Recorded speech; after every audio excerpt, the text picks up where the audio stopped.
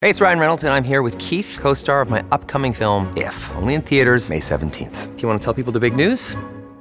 All right, I'll do it. Sign up now and you'll get unlimited for $15 a month and 6 months of Paramount Plus Essential Plan on us. MintMobile.com/switch. Upfront payment of $45 equivalent to $15 per month. Unlimited over 40 gigabytes per month. Face lower speeds. Videos at 480p. Active Mint customers by 531.24 get 6 months of Paramount Plus Essential Plan. Auto renews after 6 months. Offer ends May 31st, 2024. Separate Paramount Plus registration required. Terms and conditions apply if rated PG. When you need mealtime inspiration, it's worth shopping Kroger, where you'll find over 30,000 mouth-watering choices that excite your inner foodie. And no matter what tasty choice you make, you'll enjoy our everyday low prices, plus extra ways to save, like digital coupons worth over $600 each week. You can also save up to $1 off per gallon at the pump with fuel points. More savings and more inspiring flavors make shopping Kroger worth it every time. Kroger, fresh for everyone. Fuel restrictions apply. Families have a lot going on. Let Ollie help manage the mental load with new cognitive health supplements for everyone 4 and up, like delicious Lolly Focus Pops or Lolly Mellow Pops for kids. And for parents, try 3 new Brainy Chews to help you focus, chill out, or get energized. Find these cognitive health buddies for the whole fam at ollie.com. That's OLLY.com. These statements have not been evaluated by the Food and Drug Administration. This product is not intended to diagnose, treat, cure, or prevent any disease. Hey there, I'm Grant Wall. Welcome to the Planet Football Podcast. This week's interview guest is former SI writer Liviu Bird, who's now moving up the coaching ranks. He's an assistant coach for Sounders under-23s and a youth coach for the Kitsap Alliance in the Pacific Northwest. While we've got you, make sure to check out Planet Football TV, SI's weekly soccer video series that I co-host with Luis Miguel Echegaray. We've got good interviews, healthy debate, and thoughtful opinions on the game we all love. That's Planet Football TV. Onward. Let's bring in Liviu Bird, former SI writer covering soccer who has gone on to much bigger and better things as a soccer coach. Liviu, how are you doing? I'm doing well, Grant. Thanks for having me. It's good to be back. It is good to be back because you were a big part of our soccer coverage for several years and made our site better, and obviously I was bummed out when you left for us, but have been excited to follow your career in the coaching ranks as you've been moving forward with that. And that's what I want to do with this podcast, in part because you developed a really loyal readership, I think, during your time at SI and covered things that some of the rest of us who cover soccer aren't as equipped to do, like really deep dive tactical breakdowns of the best teams in the world. You looked into some things that I thought were really interesting in youth soccer in the development area, stories that you followed over time on training compensation and lawsuits and all that sort of thing. So I guess first off, I mean, the first question I would have is for our readers who ask, what happened to that guy? So what happened to that guy? Yeah, it's something that I had been kind of kicking around for a while in my head, and it's when I started writing at SI, I never had the intention of leaving. To be honest with you, I loved it, and it was great. And then after a while, I kind of having played not at the highest level, but I played in college and I played a little bit after that, and I always loved being on the field. And then I got the opportunity to become an assistant coach with the Kitsap Pumas up here, who sadly the club no longer exists. And eventually I went on to be the head coach there. But so I got that opportunity, and at the same time I had a youth club in the area that was asking me if I wanted to coach 2 teams, and I accepted. And then eventually I was kind of doing 2 full-time jobs at the same time, and it was stressing me out like crazy. And I was basically trying to decide what I could do for my own sanity. And when it came down to it, the decision was, well, do I want to be on the field every day, or do I want to be writing about people who are on the field every day? And when I broke it down like that in my brain, honestly, it was kind of an easy choice. Like I said, I always really loved being on the field.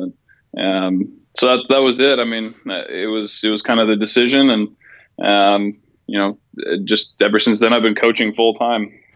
Well, I want to get into sort of the specifics of if you're a young person and you're a young guy, I mean, you were at SI in your early to mid 20s, if I remember correctly. How do you go about that process? Because there's not a ton of people who've done that, certainly not people who were former journalists. And so I think it'd be interesting to get into how you've gone about it, both from a day-to-day work perspective, but also coaching licenses, things like that. Yeah, I started my coaching licenses back when I was a youth player. I feel like a lot of players while they're playing are encouraged to do it, partly because it's a pretty intensive process in terms of you're playing, you're in the classroom, and you're doing a lot of things, and the older you get, the more difficult it becomes, I think. So I took my first coaching course when I was 17, I think. Wow. Maybe it was 16. And then I sort of put that on hold until college, and then I started kind of going through it again. But from a day-to-day perspective, it's right now, the Sounders U23s that you mentioned, we play in the summer, so that season's not going on. So it's just youth right now. So I for the best part of my day, actually, I'm a dad, so I take care of my 2-year-old daughter at home all day, and then I'll go to training in the evening, and just kind of progresses that way day to day. And then on the weekends we have games. When the summer hits, that's when it always gets interesting, because I have the U23s, and then I've got my youth teams as well. And this summer was crazy because I was doing the Sounders U23s. I was coaching 3 youth teams at the time, and I also was doing starting my UEFA A license and doing my USSF B license. So wow. I had a lot of things going on, not a lot of sleeping, a lot of traveling. So I don't know if there really is a day to day, but I get a lot of time to plan training, to run sessions, to be on the field, to think about soccer, and to watch high level football on TV and stuff like that. So it's good. I mean, I love it. Can't complain at all. So what sort of, I guess, answer would you have when someone asks you about your soccer philosophy as a coach, how you want your teams to play, whether it's youth, whether it's older? How do you answer that? Yeah, so every coach, I think, has an ideal sort of philosophy, and you kind of mold it to the players that you have. So for me, it's possession based. It's a positional game model. So position, possession, and pressure are the 3 Ps I would use. I know it's the famous 3 Ps that Barcelona used. I actually wrote about that at one point, but it's basically, it comes from the ultimate goal of winning games by dominating opponents through kind of ball retention and intelligent pressure. So the ideas are kind of taken from the philosophy of juego de posición, or positional play, Spanish philosophy, and at the highest level, its biggest proponent is Pep Guardiola. But that's kind of my philosophy kind of stems from that. Okay, and let's go through a little bit of your experience at Kitsap Pumas, because you were a part of U.S. Open Cup upsets. And I remember being a very big part of a couple. What was your experience in those things? Yeah, the Open Cup is that's still the highlight of my career. So I was actually, that first summer, my first year coaching, when I took the job with the Pumas as an assistant coach. We played a local game here. We beat the Sounders U23s in the second round. We got a bye in the first round. So we beat them in the second round. And then in the third round, that got us a trip to Sacramento to play against the Republic the year after they won the USL Western Conference. And, everyone was talking about, that was when the hashtag built for MLS was big with them. So, we went down there thinking, well, this will be a fun experience. And you never know what might happen. So we'll give them a game. I went through, similar process to what you were talking about with the kind of the tactical analysis I used to write. I just did a really detailed sort of report on the Republic, and went through and said, here's what they do, here are their strengths, here are their weaknesses, here's where we might be able to get at them. And we ended up winning 3-1. It was a crazy game. All 4 goals in the game were scored in a 5-minute span between like the 60th and the 65th minute. And maybe all three of the goals actually came directly from ways that I said that we could hurt them. So it was a good feeling. It was good to see the work that you do that actually contributes to an end product, something, tangible on the field. It was great. And then the next round we played the Sounders first team and actually did pretty well. It was 0-0 until about the 70th minute. I want to say we had a golden opportunity to score in the 3rd minute of the game. I always wonder what would have happened if we'd scored that goal. But yeah, we ended up losing 2-0, but it was actually a much closer game than I think most people expected. And then Kitsap Pumas folds, which is obviously depressing and something that happens occasionally on the U.S. soccer scene. How did you then sort of transition to Sounders under 23s? Yeah, the Pumas were great. So, I mean, just take a quick step back. I started with them as a training player when I was 18 years old. So I was not even on the roster. I was just training with them. Eventually I graduated college. I played a season for them. I was an assistant coach. I finished as the head coach. I mean, that club really was big for me. It started as a kid who had no idea. And then, by the end of it, I was leading the whole thing. So that was fun. So that, you develop these relationships as you go through the process. And one of the people who I was close with was Darren Sawatsky, who was the Sounders U23 head coach at the time. He's now coaching FC Tucson in USL League One. And the idea, he was one of the first people I called when it was official that the Pumas were going to fold, because we always talked and we'd had these great meetings and conversations and great arguments as you have when it comes to soccer. And so we had kind of had this idea that we should try to work together at some point. So he was like, yeah, I want to bring you on. And then a couple months later got the job in Tucson. So that went away. But the guy who ended up taking the job, Jason Prenovo is his name. He was my first college coach at Highline Community College back in 2008, 2009. So I'm still got brought in and as an assistant coach on the Sounders U23 staff. Okay. And so far, what has your experience been like with the Sounders U23s? It's been great.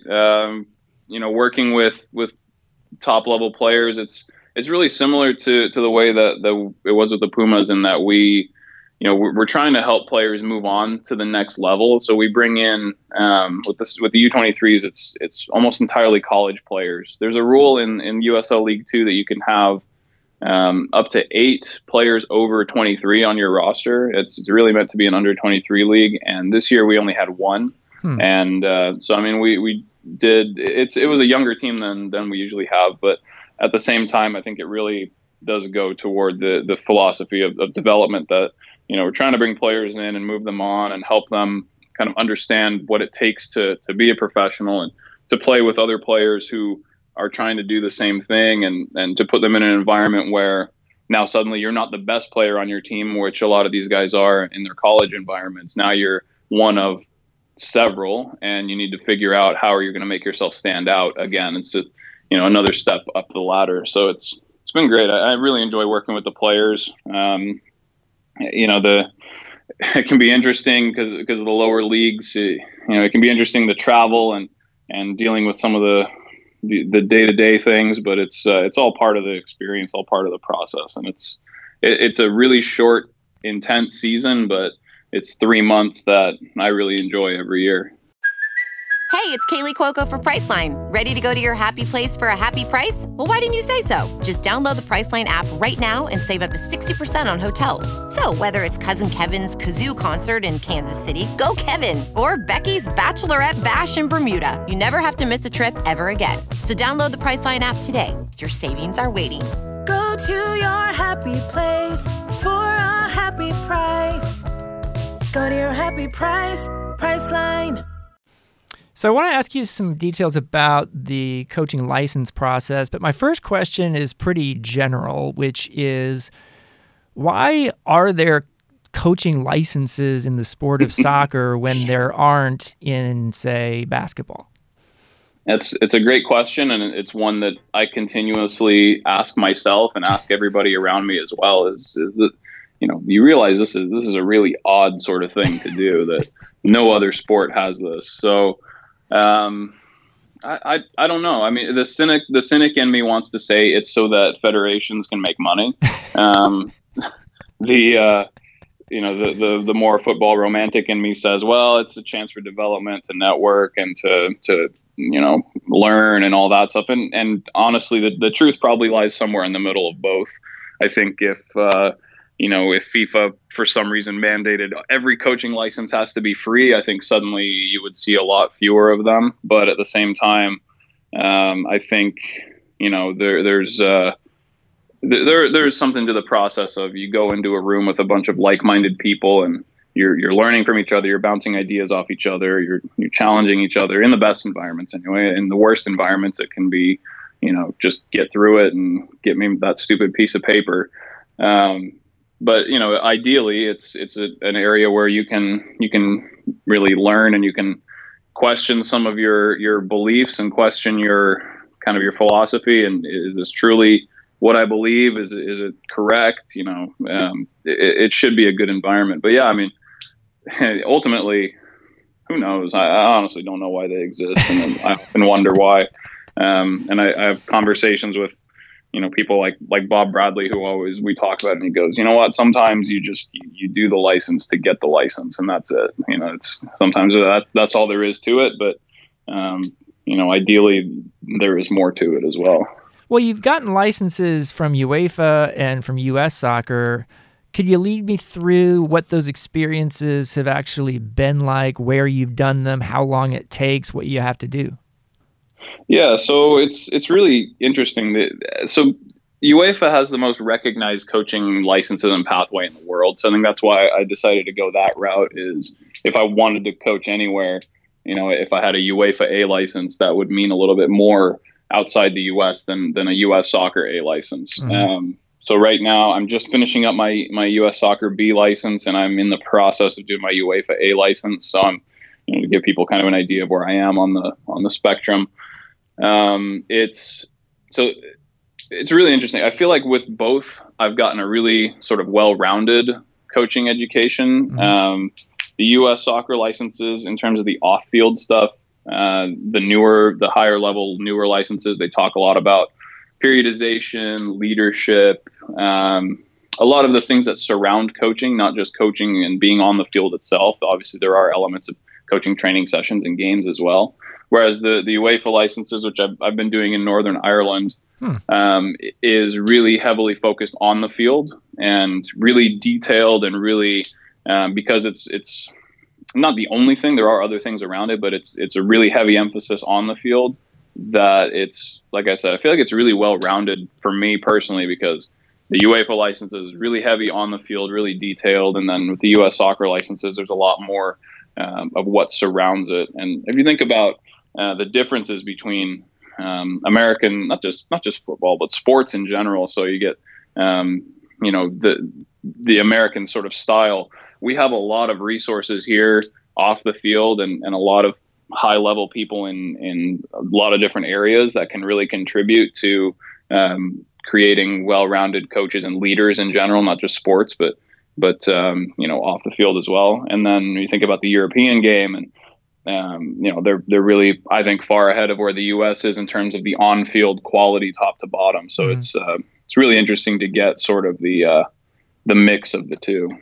So why Northern Ireland, and how many times have you had to visit? Yeah, I wanted to get my UEFA licenses, and I just sort of asked some people who I knew had UEFA licenses in North America. Where did you go? What did you do? What was it like? How can I do it? And it sort of all roads led to Belfast in this regard, which is kind of interesting. A lot of people have gone to Northern Ireland to do these licenses, and my courses are full of international candidates, which is really interesting. It's usually half and half. They have a certain percentage that they have to have of local candidates. So there's a lot of Northern Irish candidates as well, which is great. But a lot of Americans, Canadians, people from like South Africa. I had a couple of people from the Aspire Academy in Qatar.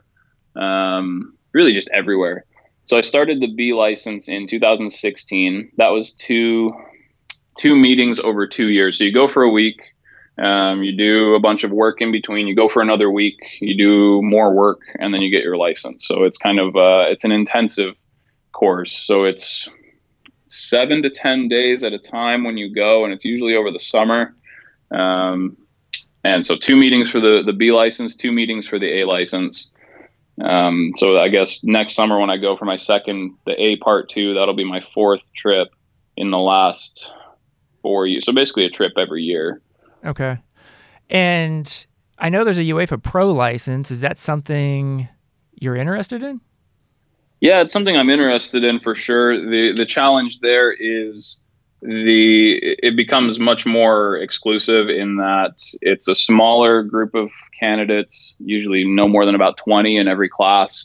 A certain percentage, again, has to be local coaches. So no matter what federation you try to go through, they have to reserve a certain percentage for coaches from their country.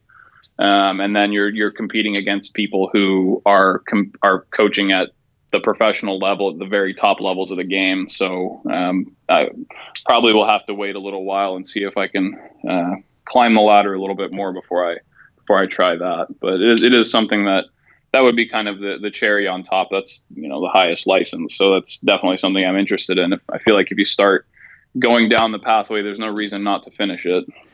And how much do these license courses cost?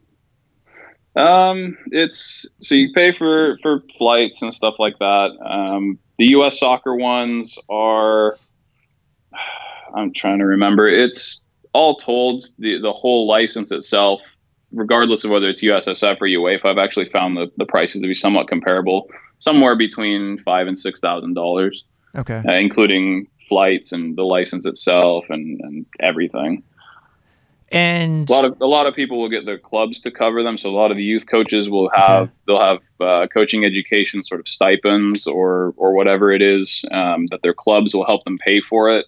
That usually the way it works is, we'll pay this license for you if you sign a 2-year, 3-year commitment to this club. So you can't leave and go coach somewhere else after they've paid for you to get your license. And I've always liked the idea that I can leave whenever I want to. So I've never agreed to that. So I just pay for everything myself. Okay. And in all your experiences so far in these licenses, have you changed any kind of fundamental thoughts you had on the game? Absolutely. I don't know if the underlying fundamental principles that I've always believed about the game have changed, but the way that I sort of, how do I put this? The way that you go about transmitting that to your players definitely changes. The way that you think about the implications of your philosophy changes. So, to take a vague buzzword, if you think, all right, I have a possession-based philosophy. I want my team to keep the ball. Okay, well, what does that mean? What does that look like? What happens when you get pressed? What happens in this area of the field, this area of the field, this area of the field? I think the thing that it's really helped me do is it's helped me really conceptualize what my game model will look like in all phases of attack, all phases of defending, transition, whether you're in defensive third, middle third, attacking third, just all the details that go within it. So I don't know if it has changed.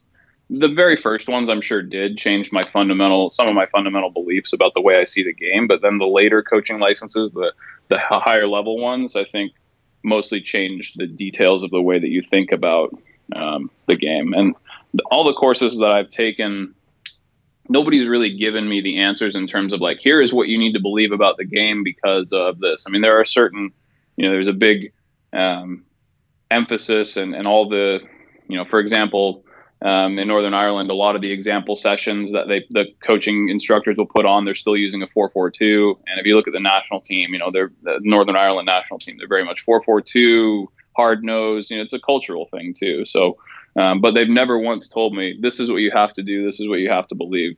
The opposite, actually. The first day of the B course, they brought us into a room and said, look, guys, we don't have all the answers and we won't even pretend to have all the answers. So we're going to teach you the way that we're going to teach you. And if you have something else that you believe and you can back it up and it makes sense, then it's all good with us. The way our instructor always puts it as, if it looks like football and it is football, then it's all good. If it doesn't look like football, then we'll have a different conversation. You mentioned Bob Bradley earlier. How much has he helped you over time, just in terms of advice or anything else? Bob has been great to me, and I'm always surprised that he continues to give me the time of day, let alone the conversations that we've had. So it was actually when I was writing for Sports Illustrated, I honestly can't even remember what it was. I wrote something, and he emailed me, and we started talking about it. He just wanted to talk about what I had written, and he wanted to challenge me a little bit and to see how I responded. And ever since then, I mean, we've always just kept in touch, and he's always good to ask you, well, why do you believe this? And and sometimes even more bluntly, just tell you, hey, I think that's crap or whatever. But Bob has been really good to me. Last summer I went out and watched a couple of training sessions. I went to a game. Whenever we're in the same city, we try to get together and talk and find a way to connect. And I don't know, like I said, I tell him all the time, I'm like, look, man, I really don't understand why you even continue to give me the time of day, but I really appreciate it. And it's been a really good, really helpful relationship for me, just in terms of getting ideas and, understanding what the game looks like at the top level, and having those conversations with somebody who's been there and who's done the things that I want to do. So, like I said, I was surprised when he reached out to me the first time, and every time I hear from him, I'm still a little bit surprised. So I think it's pretty cool. Are there other people in the soccer community, the coaching community, who have been helpful? Yeah, absolutely. So I, being in the Pacific Northwest, I got to see a lot of the teams up here in terms of Vancouver, Seattle, and Portland. And that was when Caleb Porter was coaching the Timbers. And he similarly, we spoke a bit about the game and just about different things. And Caleb's been really good to me in terms of still having those conversations. And now that he's in Columbus, our contact isn't quite as frequent, but when we do talk, it's usually, it's positive. And it's, like I said, same thing. It's been really, really helpful. Darren Sawatsky, who I mentioned earlier, who is a former MLS player himself, has been really helpful, and always willing to listen to my dilemmas and to help me out with some advice. It's just been, I worked with Roy Lassiter for a year with the Kitsap Pumas. That was really fun. He's a really interesting coach in terms of his philosophy and his story, just his overall life story is really interesting. So, there's been a lot of people, and they always say that it's a small world, and the football community is actually really small, and it's like the whole 7 degrees of separation thing. You always know somebody who knows somebody. And this year on the UEFA A license, I've gotten to meet people like Bruno, who was Brighton's captain until he retired. Now he's on their coaching staff. Mm-hmm. Big Chris Samba is on our course. Just other who else? Gabriel Bonlahor, Luis Garcia. A lot of really interesting people that I've had the pleasure of meeting. And I think writing at Sports Illustrated helped me with that, because it was not like, oh wow, look, it's so-and-so, because I was so used to kind of interviewing people and having that sort of background just from being a journalist. So I have never really been starstruck, so to speak. It's more of like, I've always been able to keep it pretty professional, even though I'll walk away sometimes and go like, wow, that was pretty cool. So I'm curious to know who you think, coaching-wise, in the game right now is doing some of the most interesting, cutting-edge stuff. I mean, the name for me, in terms of cutting edge and innovation and everything, is Pep Guardiola. Ever since the start of his career, has been the guy. Like, I've gone back and studied, his teams from 2009 in Barcelona, 2010, all the way through this year.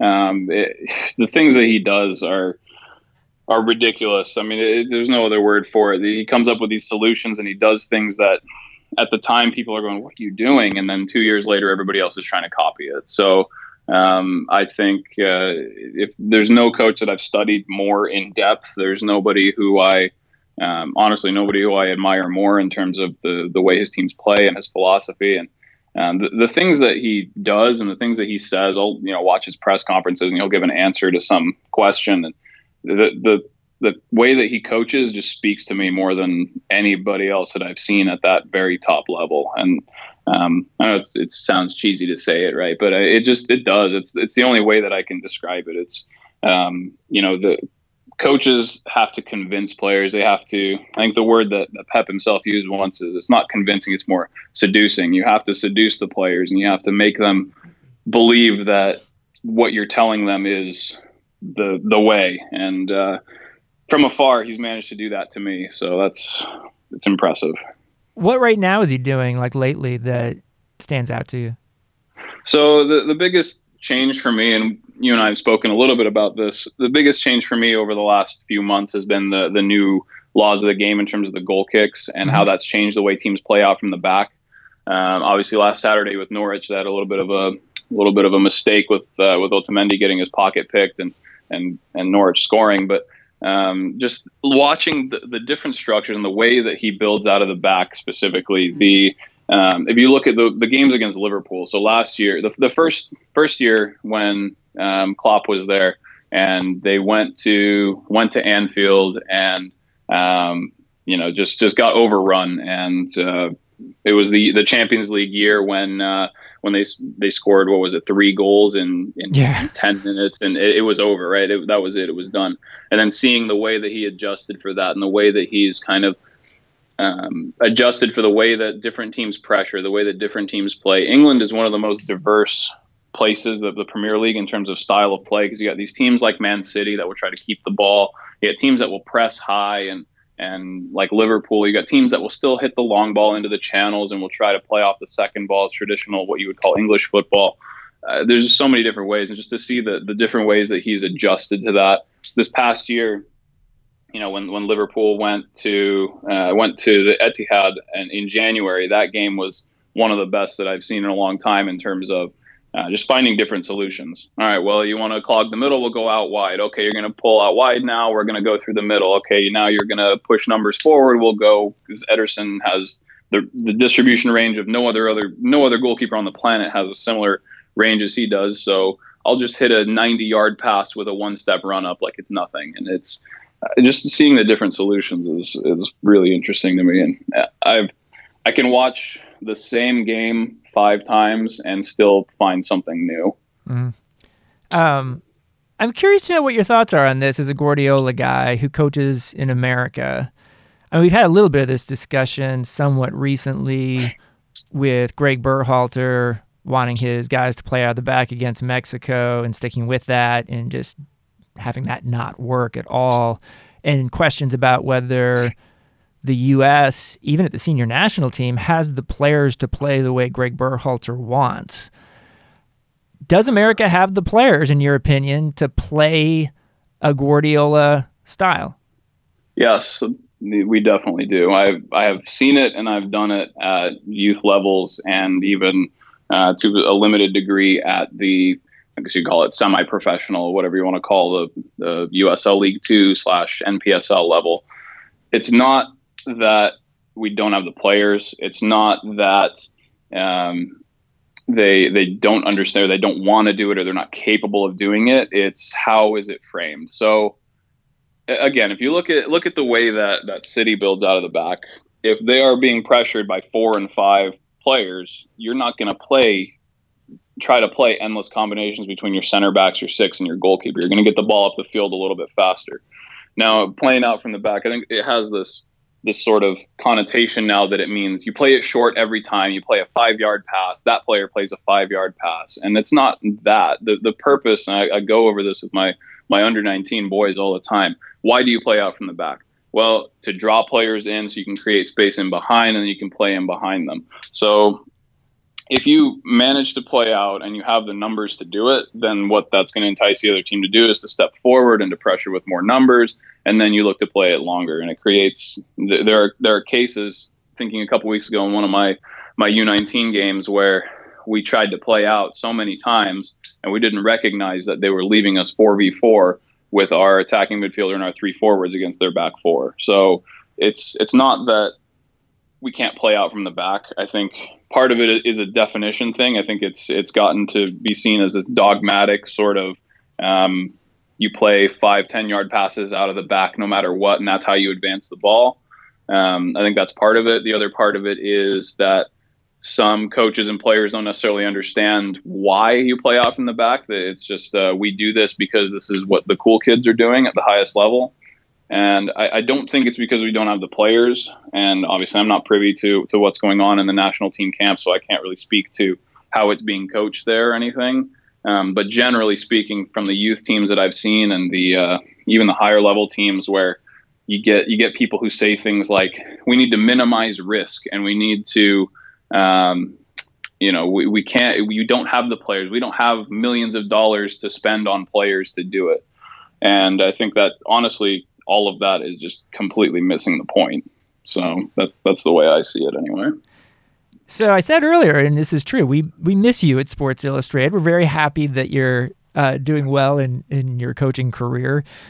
If you were back at SI, what sort of things would you be wanting to write about right now? Oh, man. I haven't given it much thought, to be honest. I really liked the tactical stuff that I did, the breakdowns and kind of the different ideas. I enjoyed I like where it is now in terms of the internet lets you do so many different things. It's not like it used to be where, you had your beat writers and your columnists and it was in print and you had your one story a day that you did or whatever. Now you can do so many different things. So I really enjoyed doing a lot of different things. I like doing tactical stories. I like doing even like match reports and going to live games and writing about them. I like doing the more in-depth investigative pieces, if you want to call them that. And even now and then putting out a column, an opinion piece. I like doing all of it. So it's hard for me to say, what I would want to be writing about. I definitely have always been drawn to what's going on the field more than the political or the cultural stuff surrounding it necessarily, although that's obviously a big part of the game. So I would like to think that I would have found a way to continue to get better and maybe find different ways to make those tactical pieces more interesting in terms of visuals or whatever it may be. So off the top of my head, that's probably what I would say. Makes sense. In terms of like just looking forward as we wrap up here, like how would you like to see the next few years go for it? It's funny. My big goal was to be the first American to coach in the Champions League, and that has very recently been squashed. So that would be congratulations to Jesse Marsh, by the way. But no, I want to coach at the highest level possible. Whether that for me ends up being Champions League or whatever, that would be, obviously that's the ultimate goal. I would love to. I think anybody who says they wouldn't love to coach their national team if they're trying to coach at the highest level would be lying. I would love to coach the U.S. national team. I would love to, it depends on what ends up happening, opportunities and sort of career paths are, they're not really describable. You can't really say in 5 years, I'm going to be doing this. I find that if you know what you're going to be doing next year, you're lucky. So I would like to coach at the highest level that I can, whatever that ends up looking like and whatever that ends up being. Well, good luck, my friend. Leave You Bird, thank you so much for joining the podcast. Yeah, thanks for having me again. Like I said, it was really fun to be back. Thanks for listening to the Planet Football Podcast. I want to thank Leave You Bird, as well as producer Brandon Nix, and everyone at Sports Illustrated who supports this podcast. Remember to check out Planet Football TV, SI's weekly soccer video series that I co-host with Luis Miguel Echegaray. We've had some really good interviews, thoughtful debate, lots of opinions on the game we all love. That's Planet Football TV. See you next time.